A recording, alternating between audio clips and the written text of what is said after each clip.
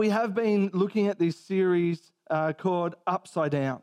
And if you're visiting us today, or maybe you've missed some weeks and you're not quite sure what that's about, we've been looking at the fact that the kingdom of God, this term that Jesus speaks about constantly in the Gospels, is radically different. The basis of it, the truths of it, the way that the kingdom operates, what is valued in the kingdom is completely different to what our society says is important.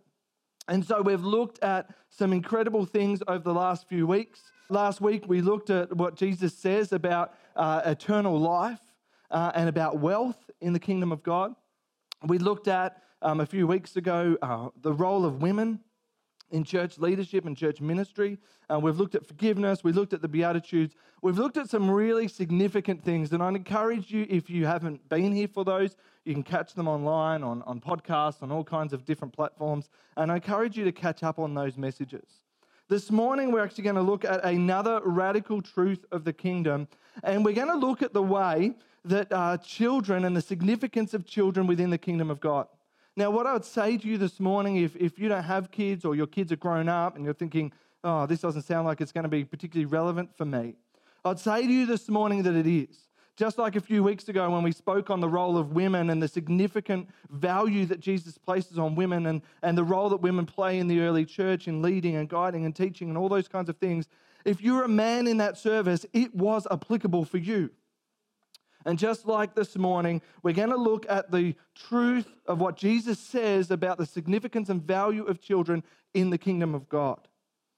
And we're so blessed at Horizon to have so many kids as part of our community. I mean, we've said so many times that for years there were no children here.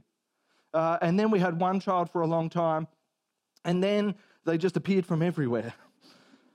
We are so blessed with the kids that we have in the church. And I'd say a huge part of the blessing, and I'm talking about this as a parent now, a huge part of that blessing is the fact that my kids love church. And you might say, well, you're the pastor. Of course they love church. And I would say to you that pastors' kids often don't love church. I'm a pastor's kid. I loved church growing up, and that's a testament to my parents and their ministry. But a number of weeks ago, about 3 months ago, we'd had COVID in the home and everyone was kind of just getting better from that. And my kids got up and they got dressed for church, and then I broke the news to them that they weren't coming that week, and there were tears. And do you know what? As hard as that was as a parent to see, I mean, we don't like to see our kids crying, but as hard as that was to see, it said to me that they love church. And do you know what? As a 4-year-old and a 6-year-old and a 9-year-old, what they love about church is they love God. And I mean, I'm so encouraged by that, but they love you. A number of you would know that they love you. I mean, Grace loves you with hugs, doesn't she? And anyone who has kind of shown any kindness towards her, you have got a friend for life. But the significance of church is that they love you. And we know that kids are distracting. I mean, my kids, let's not comment on their behavior this morning. That's okay. But we know that kids are distracting. They're messy. They spill things. I don't think my kids have drunk a cup of water in their life without knocking it over. They talk at inappropriate times. Isaiah burps at really inappropriate times. But as a community and as what the kingdom represents, we put that to the side because we love them. We love kids in the house of God. And we see throughout the Gospels that Jesus places this incredible value on children. And like I said, that is significant for all of you because for me, like I said, the thing that my kids love about church is they love the people here. And there have been people here who for years and years have looked after them, have prayed for them, have smiled at them, who have welcomed them, who have listened to their stories, an extra blessing on you, who have protected them from harm when Cindy and I have been looking the other way. I often say that at church there's a lot of co-parenting that happens. But I want to thank you because everyone who's part of this community is part of showing the love of God to them, is part of showing the love of God to them. And that's significant. But what I'd say is society doesn't necessarily agree with us here. When I was preparing this message a few months ago, actually around Anzac Day, a month or so ago, I clicked on this newspaper article, and you might have seen at the time, it was this rant that this person had online about the fact that a parent should not have brought their kids to the Anzac service. This person was saying that they talked, that they were badly behaved. Really, this person was just saying that they were kids. But that there are certain places in our society, certain places in our community where kids are not really welcome.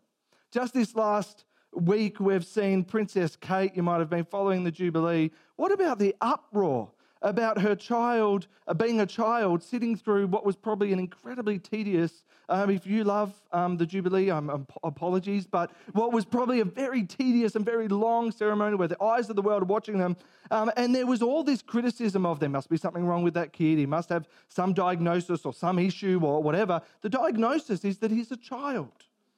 And he was behaving like a child behaves. And yet our society is quick to criticize. You might have seen newspaper articles, they come up periodically, about this restaurant or this cafe that bans children from being there. You might have read articles of parents who are going on planes who put together these packs to apologise that they would dare bring a child on a plane. The list goes on. And yet we see that Jesus speaks against this because the society at the time was no different to us. It was no different to us. And we see that in Matthew 19, and I encourage you, if you've got your Bibles, turn there with me, that he speaks on this incredibly different reality, wedged between these two kind of really significant moments of teaching in Matthew 19. 3 brief verses touch on the role of children in the kingdom of God. So Matthew 19, 13 to 15 says this: "One day, some parents brought their children to Jesus so he could lay his hands on them and pray for them. But the disciples scolded them, the parents, for bothering him. But Jesus said, 'Let the children come to me. Don't stop them, for the kingdom of heaven belongs to those who are like these children.' And he placed his hands on their heads and blessed them before he left." See, Matthew tells us this moment where Jesus is traveling, and as was always the case, there were these large crowds around him.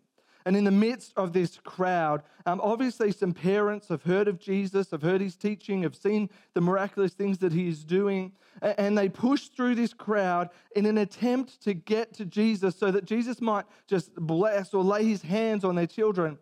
And we read here the response of the disciples who really saw themselves as Jesus' self-appointed kind of bodyguards, that they were there to protect him, to keep the riffraff away. And they come in and they rebuke the parents. Leave him alone. This is a great teacher. You have no business interrupting this important ministry. And what does Jesus do? He doesn't scold the parents or the children. You see, all eyes are on Jesus. And what does he do? He scolds his disciples. He scolds his disciples. You see, the disciples were doing just what was kind of expected. And I don't think our society is all that much different. The disciples were trying to make sure that Jesus, who had this incredibly significant ministry in a very short period of time, they were making sure that this Messiah, this promised one that was going to set the Jews free, that he was not going to be interrupted by things that were not important or not significant, that really the only people who should be interrupting him were people of significance and power, and Jesus speaks against it. He turns to the parents and he turns to the children. He hits pause on his traveling and he hits pause on his teaching. Whatever he was going to do, he just stops it. And he spends a moment there. I want you to picture it in the dusty road surrounded by crowds. He hits pause and he blesses them. He embraces them. He welcomes them in and he prays for them. And it highlights, in amongst all the other things it highlights the incredible accessibility of Jesus. You see, Jesus consistently made himself accessible. And in our society, what is it? The more important you become, the more significant you are, the more inaccessible you are. Famous politicians and sports people, celebrities, all those kinds of things, what have they got? They've got bodyguards to keep people away. It worries me that sometimes you even see that in churches, that the more significant you are in church, the less you have to do with the people of the church. And that's not our way here. And it's certainly a worrying thing. And a biblical commentator, William Barclay, writes this: "There is a strange difference between Jesus and many famous preachers or evangelists. It's often next to impossible to get into the presence of one of these famous ones. They have a kind of bodyguard that keep the public away lest the great figure be wearied and bothered. But what does Jesus do? Not just with children, also with women, also with those who are Samaritans, the disabled, the sick, anyone who was marginalized. Jesus has time for. He doesn't rebuke them. He doesn't turn them away. Instead, consistently, he shows them kindness. He shows them love. He shows them acceptance. He welcomes them in. And what an incredible model that is for all of us. Because it might not be children in your life, but for each of us probably have those people who we kind of want to stick away from. And maybe it is the marginalized, or maybe it is the troubled. And yet Jesus models to us that regardless of how important you think you are, you should still be accessible. You should still be loving. You should still be kind. And he says this to the parents and to the crowd. He says, for the kingdom of heaven, radical truth, the kingdom of heaven belongs to those who are like these children. What does he mean by that? Well, there's actually a passage not long before where Jesus has already told the disciples this. Not long before this, he's spoken to the disciples and he's told them in Matthew 18 the value of children in the kingdom. And it seems so quickly that they've forgotten. And so if you turn there, just turn back a little bit. In Matthew 18 and verse 1, the disciples come to Jesus and they say, who is the greatest in the kingdom of God? And Jesus responds to them. He says, Jesus called a little child to him and he put the child among them. Then he said, I tell you the truth, unless you turn from your sins and become like little children, you will never get into the kingdom of heaven. So anyone who becomes as humble as this little child is the greatest in the kingdom of heaven. And anyone who welcomes a little child like this on my behalf is welcoming me. But if you cause one of these little ones who trusts in me to fall into sin, it would be better for you to have a large millstone tied around your neck and be drowned in the depths of the sea. I bet the disciples collectively took a deep breath. Because they asked Jesus this question. They asked him, who is the greatest in the kingdom of God? And I wonder what they thought he was going to say. Because I wonder if they thought that he would pick an Old Testament figure. Maybe he would say Abraham. Maybe he would say Moses. Maybe he would say David. Maybe he would say one of the prophets who endured and spoke God's word. I wonder if they thought he would even say John the Baptist, who had come before Jesus preparing the way. I imagine that they never would have expected that when they asked Jesus this question, with this crowd surrounding him, that he plucks a toddler out of the crowd and he stands the toddler here. I mean, the toddler, I imagine, unless it was like one who liked being the center of attention, was probably thinking, oh my goodness, what have I done wrong? But brings this toddler out and puts them in front of the crowd and speaks on the value of children. R.T. France, another biblical scholar, says this: Jesus' answer is typically graphic and radical.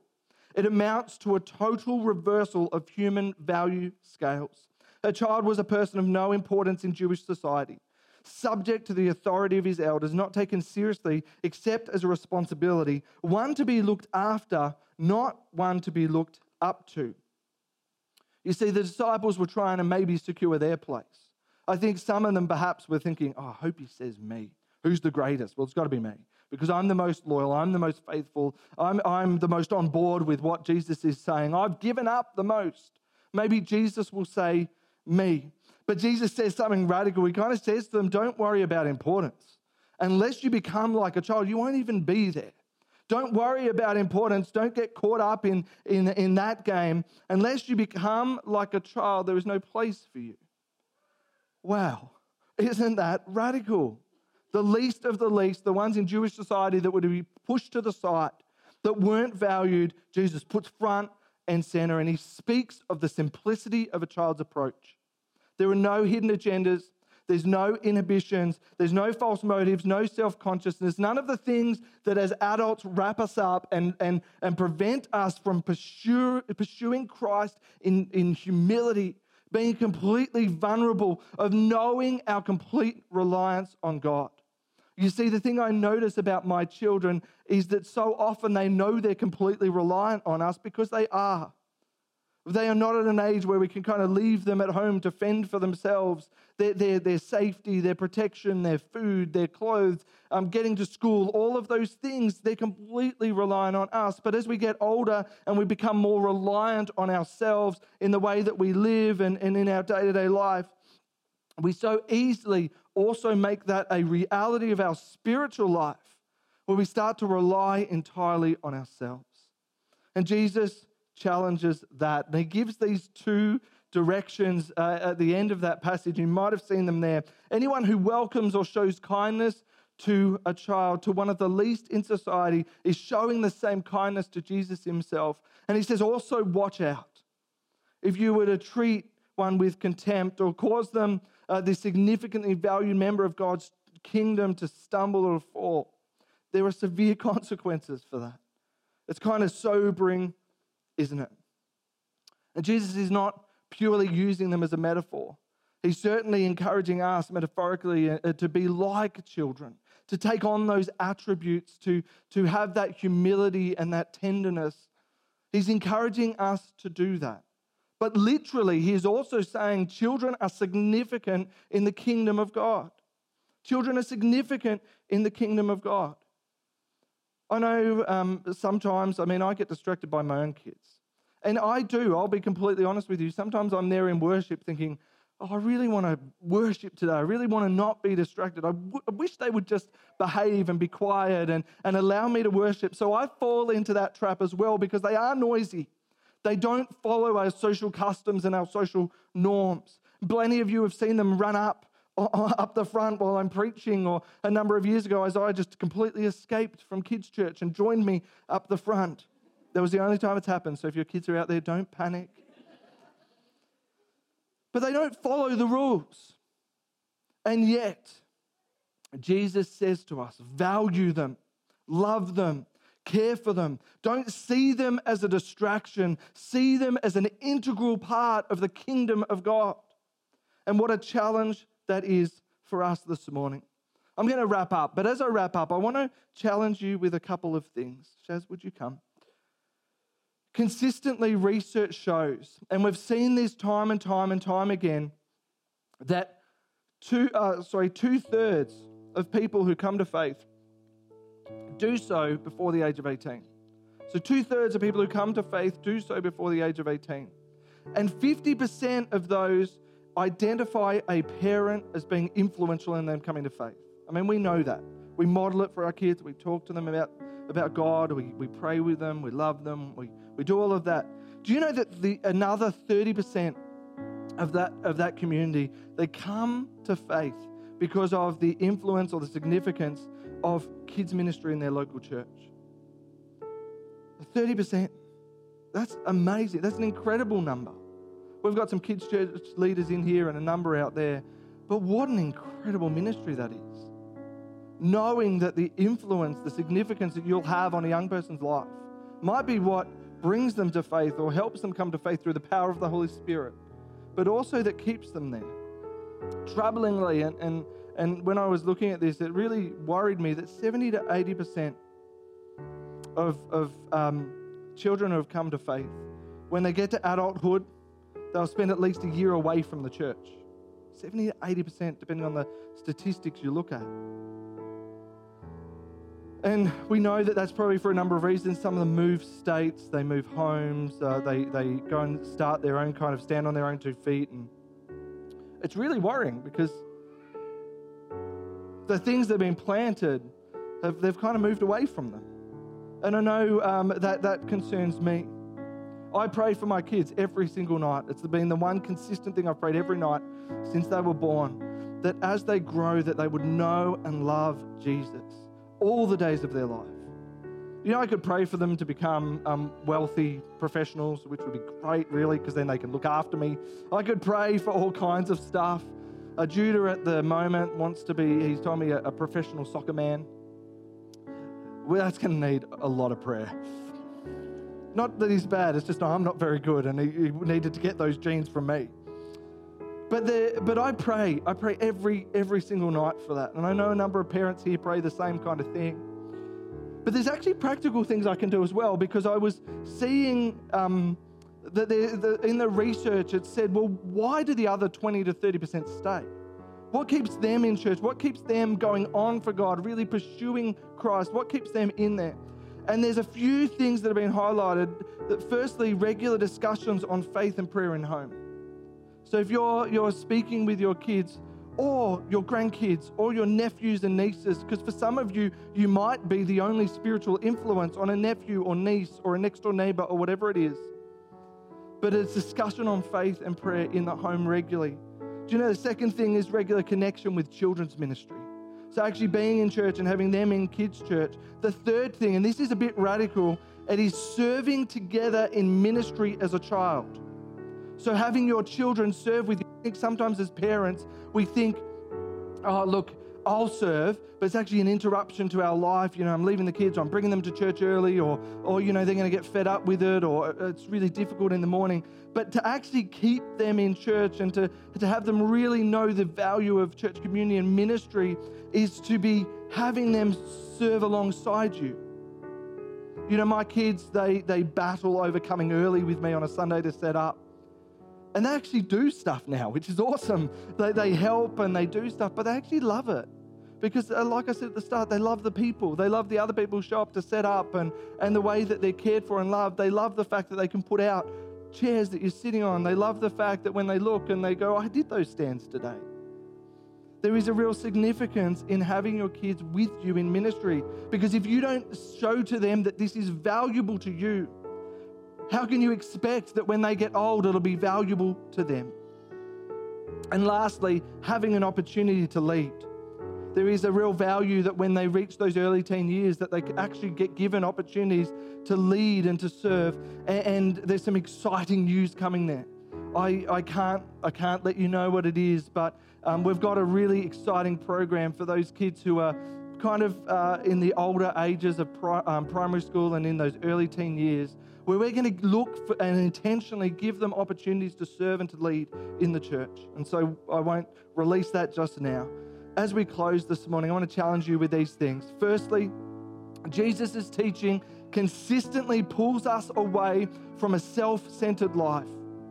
That's just a reality of the kingdom of God. Whether it's about kids or about anything else, Jesus' teaching consistently pulls us away from being centered on myself to being centered on other people. And in these passages we've looked at this morning, calls us to deeply value children. And so I'd ask you to ask yourself whether or not you see yourself, regardless of whether you've got kids here or not, do you see yourself as having a responsibility for there being kids in the house of God? For making sure that they're welcomed here, for making sure that they are protected, that they're loved, for making sure they see the richness of being connected in community. And secondly, I want to ask, do you see and do you look at their unbridled joy and enthusiasm for being in church, for hearing the gospel? In the midst of the mess that they cause, in the midst of the disruption, in the midst of everything that happens, do you consistently look at them and say, God, would you make me like that? Would you strip away my motives? Would you strip away my ambition? Would you strip away my pride? Would you give me the heart of a child who knows completely that they are reliant on you, that they can't do it on their own, that through any season in life that they are insufficient apart from you? Because that's how we should see these children. They're so valuable, but they also teach us about how we should pursue God. And what a radical upside-down way of thinking that is. To rather than think they're a distraction, to actually say, God, would you make me more like that?